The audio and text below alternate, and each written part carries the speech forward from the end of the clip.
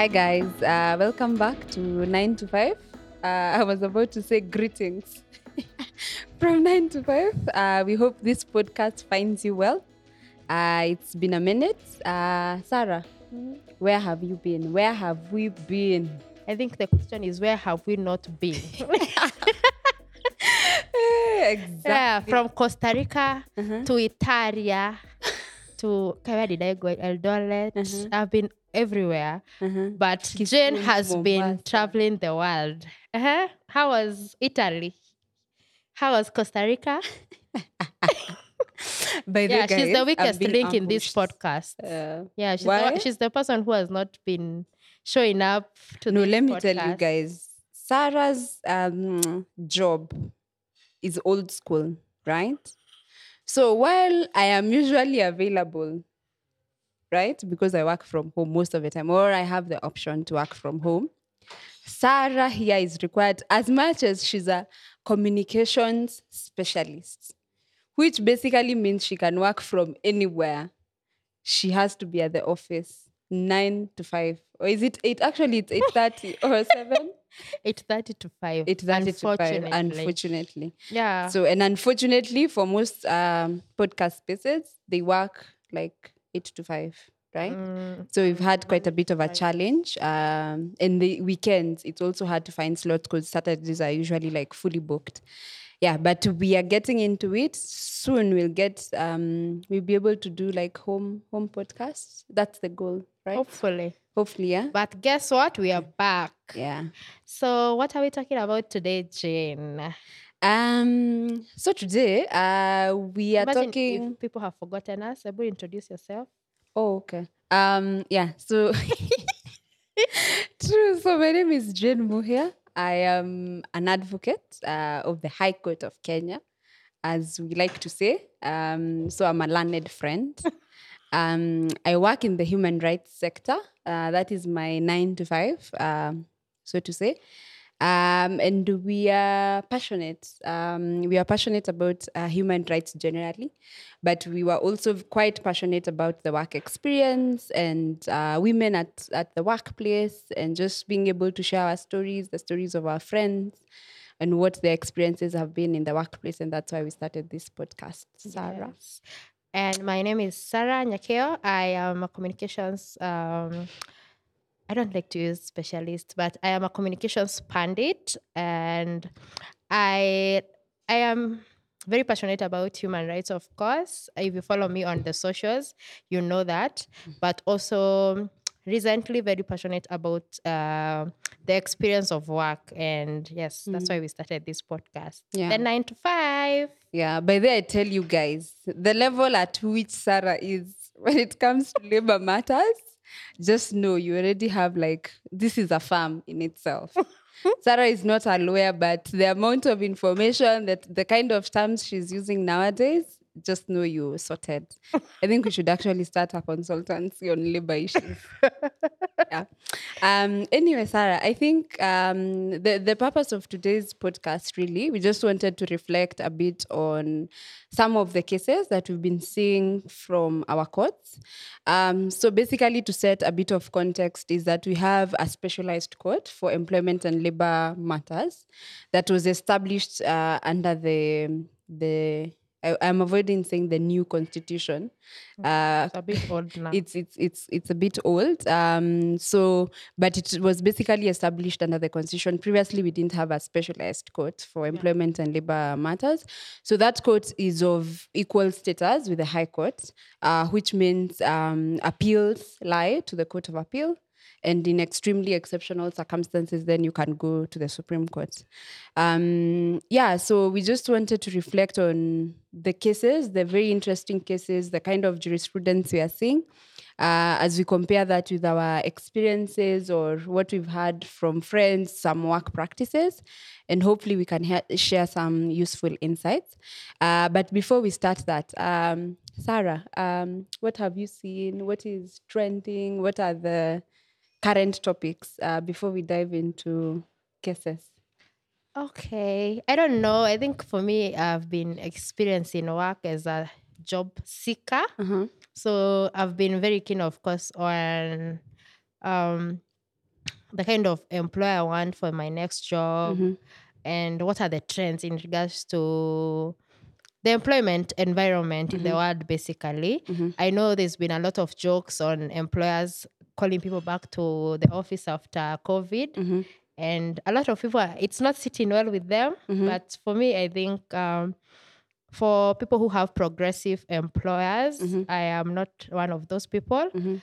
I think most of people are still negotiating with their employers on how they can adjust towards going back to work, but also continue with enjoying the luxuries that come with working from home. Yeah. So, how have you been experiencing work this couple of months?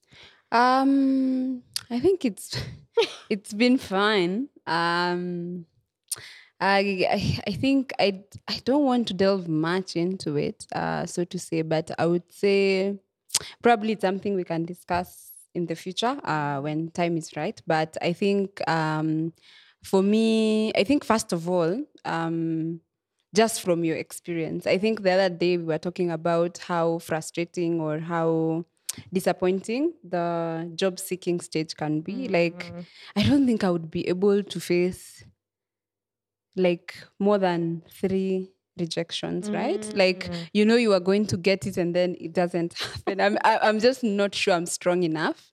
So I think I admire that a lot because it has not faced you. You're still as positive as ever. You're still as brilliant as ever. So yeah, I think for me it's inspirational, but I think in terms of the workspaces, I think there's a story I had told you, I'll tell you. Yeah. And I think I'll just say it. So I think for those of us in the Kenyan context, we obviously know that the past few weeks have been characterized by protests. And so one of the conversations that there's obviously, I think, two things for me. Protests and the fact that the status of the economy, right? As you are talking about people being recalled back to work.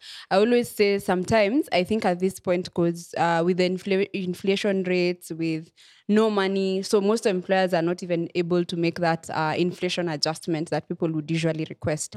So I'm like, that conversation of working from home or flexible work arrangement is now like almost like an essential, right? So if you're not able to, on the one hand, the employer is not able to adjust your salary to allow you to be able to go to work on a daily basis, that sort of thing, because there's an expense to it.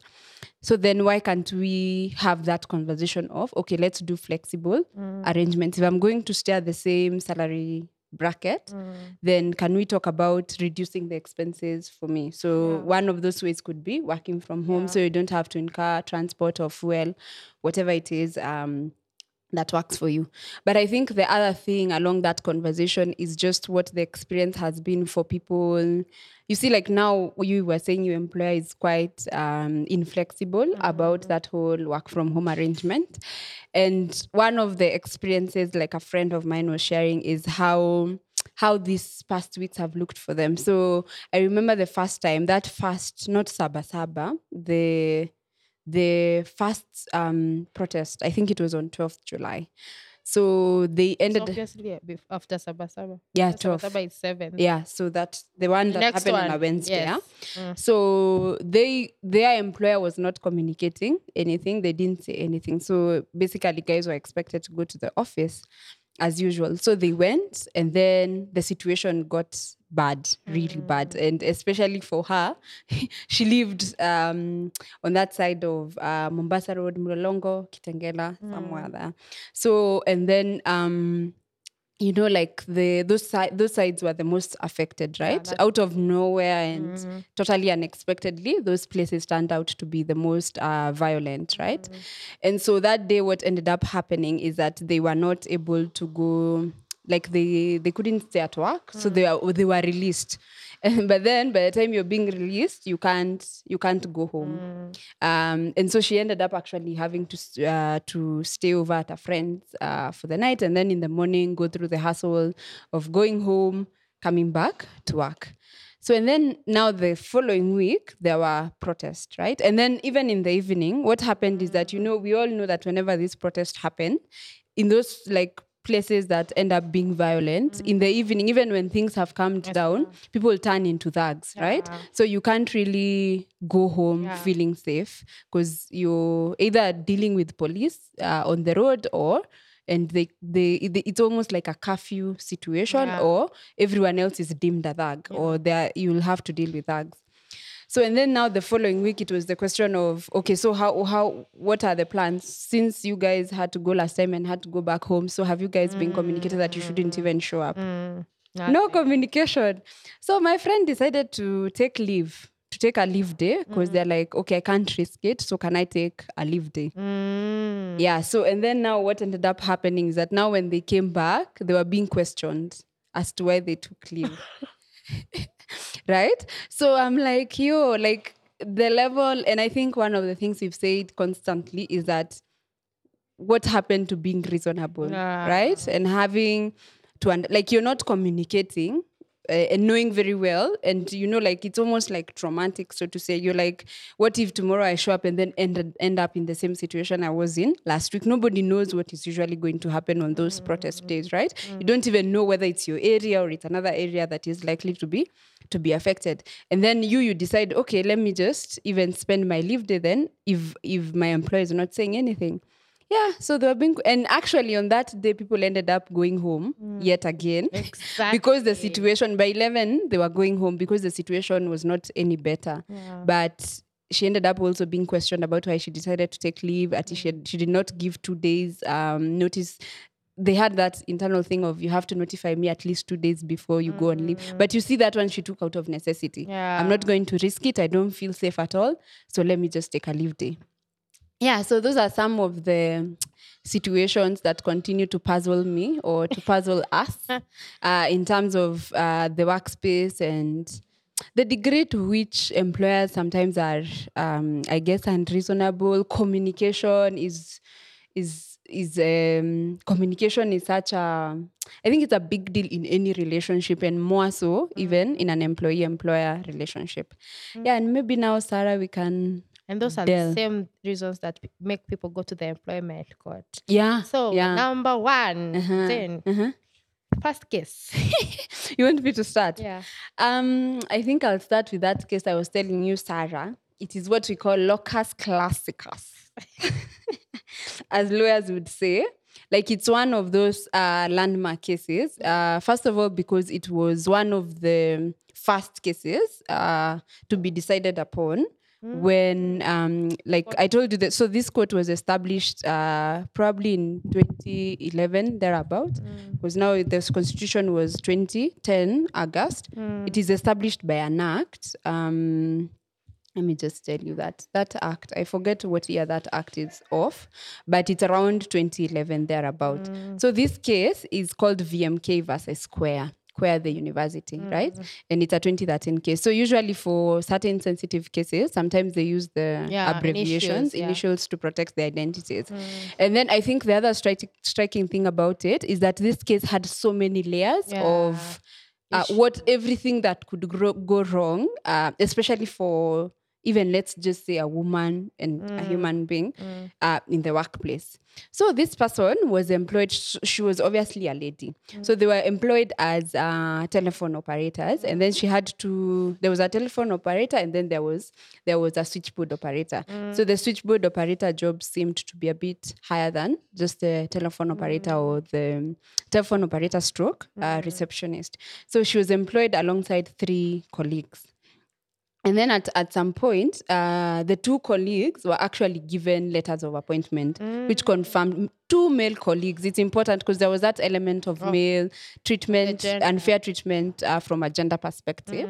So the male counterparts were actually given appointment letters that made them permanent employees. So that means you have insurance, you have allowances. But she was never considered for this role, despite the fact that those guys had come in at around the same time. And I think one of them had probably just come in maybe an year before her. And then, so they advertised, there was an internal advertisement for like that switchboard job, right? And she applied for it. Right? And she actually was interviewed and she was recommended for appointment. And then somehow she was required to do a medical examination. in the clinic of the institution. And then in that course of that medical examination, they did a HIV status test. And she was actually not even informed of that being part of Which is wrong. of the process, right? And unfortunately, in those circumstances, she was actually HIV positive, right? And then at that point, the employer just went quiet, right? So they went quiet, and then she now kept on just doing her job as a casual employee. And then I think it's important to note now, at this point now, there are 1 year between her and the employees. At this point, the male counterparts, they are now earning like 4 times her salary already. So she decided after now like 5 years, she's like, why are you never reviewing you've not reviewed. And imagine at this point, she was earning just 7,000. Imagine, and it's been 5 years. My God. Now to 2013. It's not like we're in the 1990s or something, right? So she asked, and then they gave her like a 1 year contract. In that 1 year contract, like you see now, they're not even giving her permanent. It is now a 1 year contract, and they revised her pay from 7,000 to about 26,000. You can imagine how far, and no other benefits, unlike her male colleagues. And then on that same year, she went on maternity leave. When she went on maternity leave, they did not pay her. And so now you see, now she decided to go to court, right? And you see the several layers. We've seen gender, we've seen medical condition, we've seen maternity leave. And so she's among the first people to have been awarded like damages because of that sort of treatment by her employer throughout the 7 years period. Yeah. So how much was she paid? I'll confirm before we finish. Let me tell you. She was actually awarded. Usually, you remember we say unfair termination, first of all. Yeah. Because so there is the element of, and we say whenever the court finds that there was unfair termination, it is 12 months. Yes. And that is stipulated by law, Section 49 of the Employment Act. Yeah. And then that is now calculated against your salary for 12 years. Yes. But then now the court awards what we call exemplary damages for now these other discriminative factors.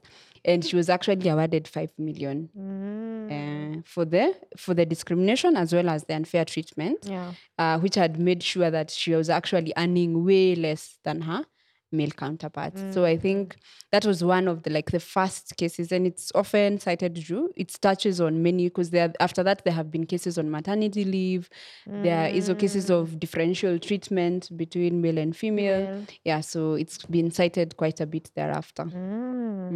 That's a good case, and I think most of these things people don't know, and that's why we have the Employment and Labor Court to just put the employers where they belong. I think so. I think one of the things that I think employers, or just good to note, is that first of all, I like that the Employment Court does not box.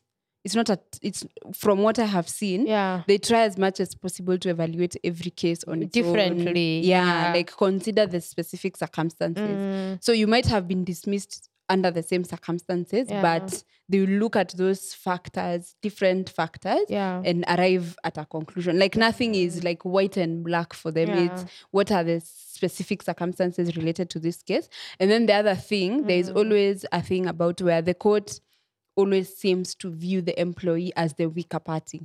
So as much as possible, you'll notice that they protect they assume the power imbalance.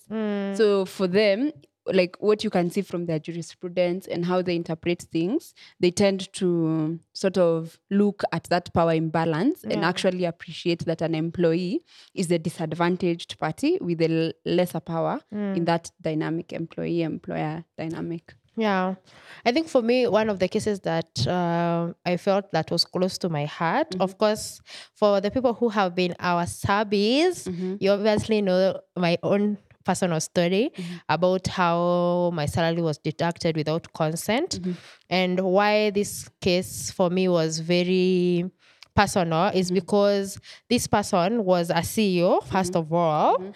So he was accused of not following the procedure on a particular matter in regards to of course it's a company, there are procedures to in regards to procurement. So he was accused of not following the procurement process in acquiring specific goods.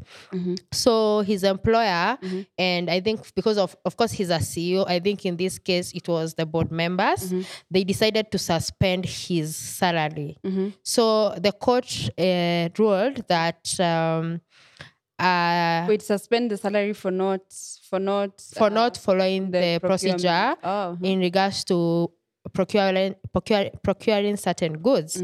And of course, how now, of course, it relates with my case is that, of course, as most of the subbies know, is that I did not go to work for a certain period of time, which was supposed to be a study leave. And in that case, my employer decided to deduct my 5-day pay without actually following the procedure. Yeah. So in that matter, the person was paid 12 million because the employer did not, did not follow the disciplinary action that is supposed to be followed before suspending the salary. And in that matter, the employment court ruled that suspension of an employee's salary for any reason is disciplinary action that should never be taken without due process. That should never be taken, without due process. And I think one of the things that myself and you keep on talking about is that a lot of things that happen in regards to employment and even what now even makes the court pay people is not even about the action itself, like at the summary dismissal or anything else. It's the process towards that process. So that, and a lot of cases have shown that the process is what leads to people being paid all these kinds of money. And I think it's very clear that a lot of employers think they can cut the corners, but the employment court has over the years put them in line. But funny thing, most of these employers never learn. So unfortunately. So I think, and even to pick it up from there, is this conversation about that's the termination procedures, right? And there's this 2 cases that we were discussing about recently about the need to have a fair process all the time whenever you're dealing with employees, termination especially. And I think for the longest time there's a section in the Employment Act that sort of exempts, like you see probationary period. I'm driving at that probationary period provision, right? And there has been this like long-standing practice where if you're on probation, the employer does not actually follow the process, like subjecting you to a disciplinary procedure, the hearing, a proper determination as to whether you're on the wrong or not, the warning letter process before we reach that final stage of termination. And there has been actually 2 decisions, one 2021 one and 2022 one, where the courts have actually agreed and said, look, there is over and above the provisions of the Employment Act. Our Employment Act is actually a 2007 act, right? And then now we have the Constitution. And one of the rights, there's obviously, by the way, we're supposed to tell people about the right to labor, and labor rights are actually protected constitutionally. Article 41. We'll put a link on the description, right?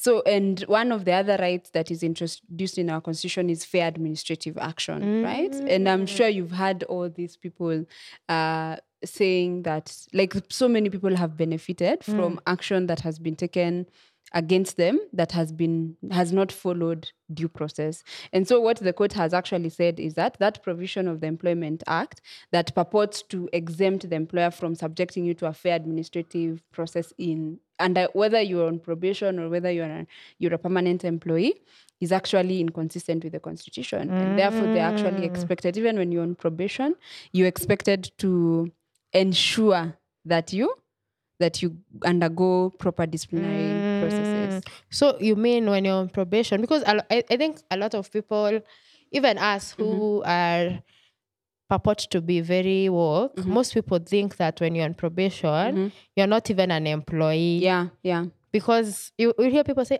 if he doesn't pass the probation, they can Fire you. they can fire you. So okay, that's quite informative. Yeah, so it becomes unfair. It also becomes unfair, and you're rewarded damages for it if there's no if proper procedure is not followed. Yeah.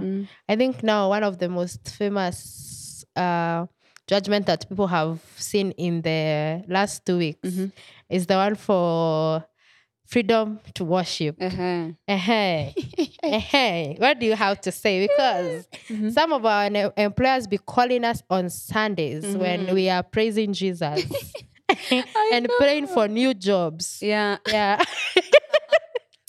And you just had to be salty about it. I think we'll actually, I think, provide all the citation. Yeah, of course. And actually shout out to, I think his name is James Wanjeri. Yes. You guys should follow him. Like, he has become a fave for us because we want to stay like up to date on employment matters. He discusses some of this and shares some of these cases. But on to that case. So what had happened is this person had actually is a Seventh-day Adventist. They were working for a medical institution, I think, because they were working seven days a week. Yeah. So and they had actually disclosed it to the employer that, okay, I'm seventh day, what compromise? And they had actually reached a compromise where they had agreed with the employer that she will sacrifice her first Saturday of the month. She used to go to work. And she had actually said, I'm actually available even on Sundays because my worship day is Saturday.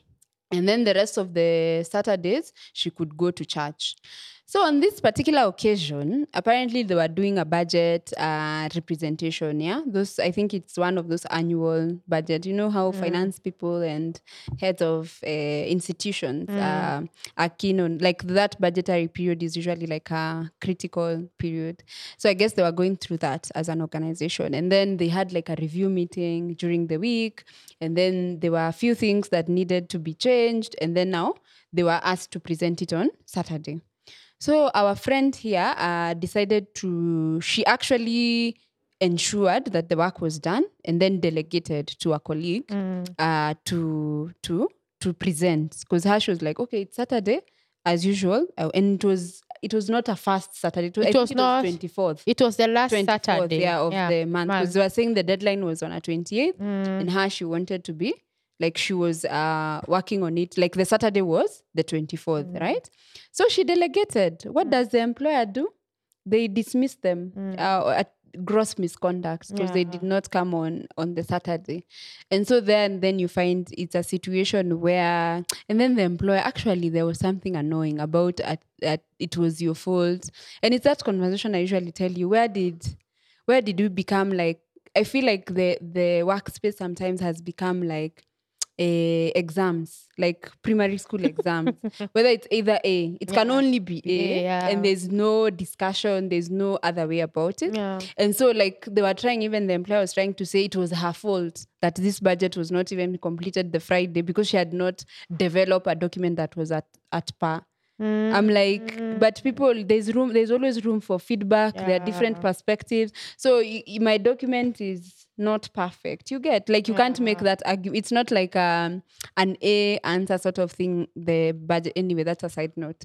So they were suspended for gross misconduct, and therefore it became not even fired for gross misconduct.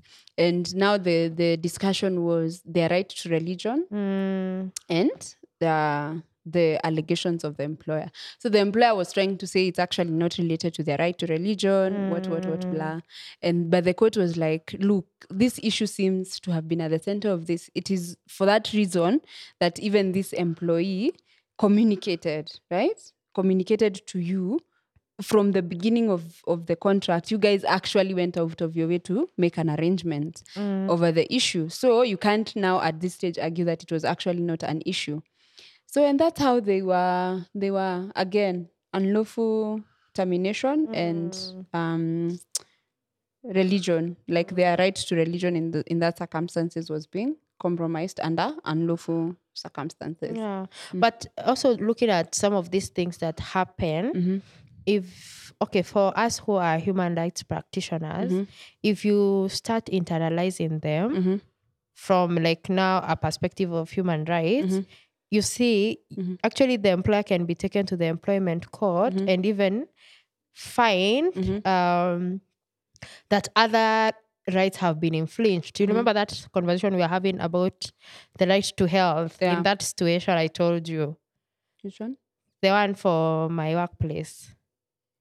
Oh, Yes. the sick leave thing. Yeah. Okay. Where Yeah, you're yeah, limiting yeah, the yeah. access of health to specific people. Yeah. Yeah. So if something happens, that is something else that could be used as what are the other ones? There's damages and there's Declaration. yes. Yeah. So yeah, and of course, one of the also another trend I've seen, and of course, when I saw this case, it was very critical for a person who is very keen on working for an international organization, and of course, it's the Meta case, and now it got me thinking. Of course, a lot of us want to work for international organizations, but that does not mean they are perfect employers also. But then what is the nexus between our jurisdiction and their jurisdiction? So if I'm working for company X that is based in Washington, D.C., and of course, such things the things we're talking about happen to me, how am I able to know that I can still sue in our courts here in Kenya when the employer doesn't have a physical presence in my country? Yeah, and I think, of course, the Meta case, of course, I'll allow Jane to talk more about it. The Meta case has somehow has precedent setting, but it's not also very clear for other employers. Yeah, I think for the Meta case, there was also other things, but it is one of the cases that has shown that you can still sue, but can you? Yeah, I think one of the things that emerged from the Meta case that was actually even for me a bit shocking was the fact that if you look at, so there has been a series of Meta cases, right? From the first one. For the first there one. there was that employment one, and then some people filed something around content moderation, right? The policies. And now that jurisdiction issues has really come into focus because Meta has really tried to stop these cases. Just immediately they are filed. Their first application is to argue that we are not subject to the jurisdiction of courts. Yeah. And I think from one of the things that what I was saying was shocking is realizing, not to be technical about it, but for a foreign company to operate in Kenya, there are certain provisions within the Companies Act that they're supposed to comply with, right? And then, like, one of the discussions we've had around this issue is, okay, the lack of a physical office and the fact that you, like, for instance, Meta, they have such a huge clientele, right? Like, there's so many people, like almost all the phone users in Kenya will probably have a Facebook account, right? Yeah. They'll probably have an Instagram account, right? Yes. They have WhatsApp, right? Yeah. Those spaces, they're being used for business. They're being used to, you're collecting taxes, data. you're collecting a lot of data. Yeah. You're paying people some of it. You're making money. Like, content creators also create money for the platform owners, right? Without those content creators and us using the platforms, then the platforms would not be profitable for them. And so it was a thing of being able to evaluate, okay, you're saying technically speaking, which also raised issues, like how is this company operating to this extent without complying with those requirements of foreign for you to operate as a foreign company in the country, and why has that never been enforced? But then now looking at it from those other being able to undo those other things. Okay, can you make that argument when you have this many clientele, you're affecting their rights, right? Because our, like, if you look at the framing of our constitution, it applies to those both public and private entities, right? And that's why people are able to sue even like these Locally. corporates and sue them because they are subject, like any entity, any individual who operates in Kenya, they are subject to the human rights standards of Kenya, right? And that's why people are able to sue them. And I think the other thing is to highlight, like whenever you sign a contract, you'll always find there's a clause on applicable law and dispute resolution. And I think it's very important to pay attention to those clauses, right? Because usually, even in normal commercial business, people choose, you see that applicable law, you essentially choose the seat or the law that will govern your contract. Yes, Right? yes, Even like in normal commercial business. Yes. And you'll find that should be also provided, especially now these situations are bringing to the fore the importance of even us as employees paying attention to those clauses, right? Yeah. To make sure that the applicable law is Kenyan law. Because how are you going to fight them in DC or whatever other can't. country they are from, right? Yeah. You can't. You don't understand those systems. Yeah. You don't know what rights accrue in those jurisdictions. But you're within Kenya. You're doing the work from Kenya. You're working in the Kenyan context. So it's important to look at those clauses to make sure that they protect you in the sense that they provide for Kenyan law. Yeah. I think also one thing that is also becoming very common as we wind up is, and I would also want you to address it. I have had several cases of the PIP process being very murky, being very unclear. What is the procedure? What does the law say? Yeah, is the law About the- clear?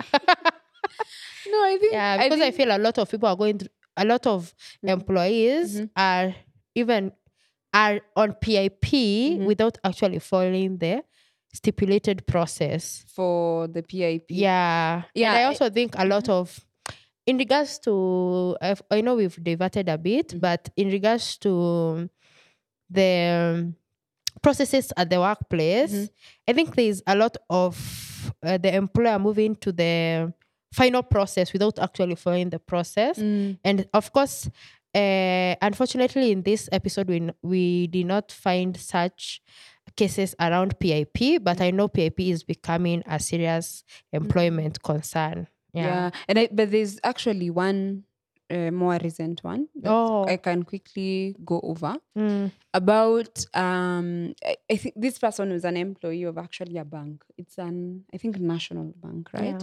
And then they were put under PIP in 2020, right? They were transferred, and then they were doing those annual reviews that we do, and then they were scoring, like they have a score, and then like the ones at some we do. point, and then at some point the employer said, okay, if you score below this, you can be put under PIP, right? Okay. And so they were put under a PIP. Yeah.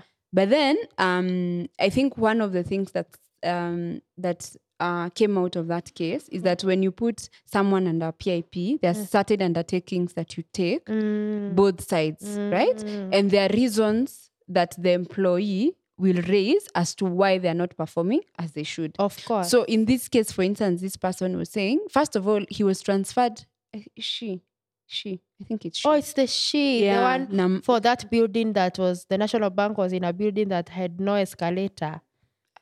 I'm not sure, but there were issues. It's around that I know that. I know that there's a particular case around performance, and that person was, wherever she was coming from, she was performing. But when she came to this particular there's branch, another one. National Bank. There was an issue about clients not being able to access the. There's a lot of. There things. was a lot of issue. Yeah. But now for this one, the ones I remember that were raised is, first of all, they were transferred in March. COVID happened. So for a bank, your targets obviously have something to do with clientele. Yeah. So you're not able to meet people because of COVID, because we needed to have the mask, of course. And then there's also the issue that was raised about, he also I think he specifically, or she, I don't know why I keep saying he.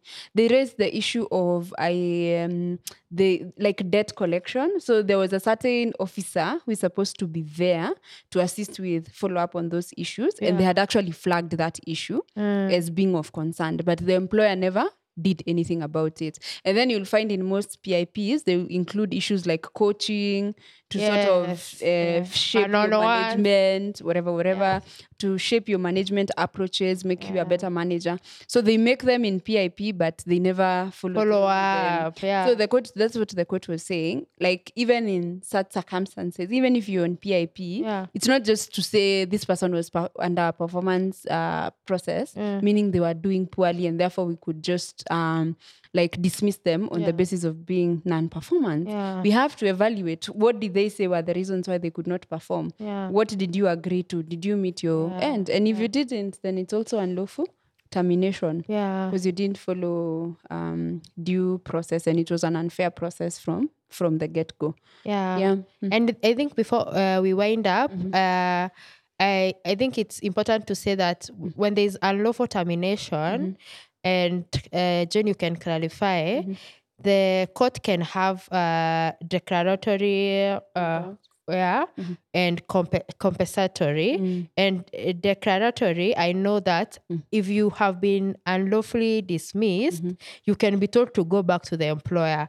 Of course, that doesn't go very well most days, but it's a judgment that can be made. So it doesn't always have to be compensatory. It can also be declaratory. They usually, like, it's like for PIP case thereabout. It's one of the actually it comes from constitutional right, generally Bill of Rights. So you can make declaration, you can make injunctions, you can make compensatory orders. So, and then you'll find, even in cases now when they find unlawful termination, you see unlawful termination is set by statute. But the court is not also precluded from issuing what they call exemplary damages. So like in those cases of discrimination, so they can actually declare a figure. That's why you see, like, that lady we are saying was awarded 5 million. And it's not based on anything. But now what has happened, now you see, as jurisprudence develops, they sort of create a standard. So if it's HIV, you're discriminated on the basis of your medical status, whether it's HIV or whatever else, then the courts have continually established this band of damages. But they're just some of the most courts will avoid putting you in that volatile situation or forcing that relationship, because it's a relationship and it might end up being detrimental to you, like, you mentally. So, and even for most people at that point, you're like, I don't want even to be there, you see. So that's why damages is a better recourse, because then the employer can get the message and then you can go on with your life and search for something else. I think today we started on a heavy one, technical topics, but it's just, I think for us, it's important for us to talk about also the law, be practical, try and be like, those are practical things, in the sense that we can talk about these issues as much as we want, but what does the law say about it? Is there any recourse that you have? And law? Also just to know, for people to know that they have remedies. I think for us, we'll be keen on these cases. Of course, on this episode, we were not able to discuss a lot of cases.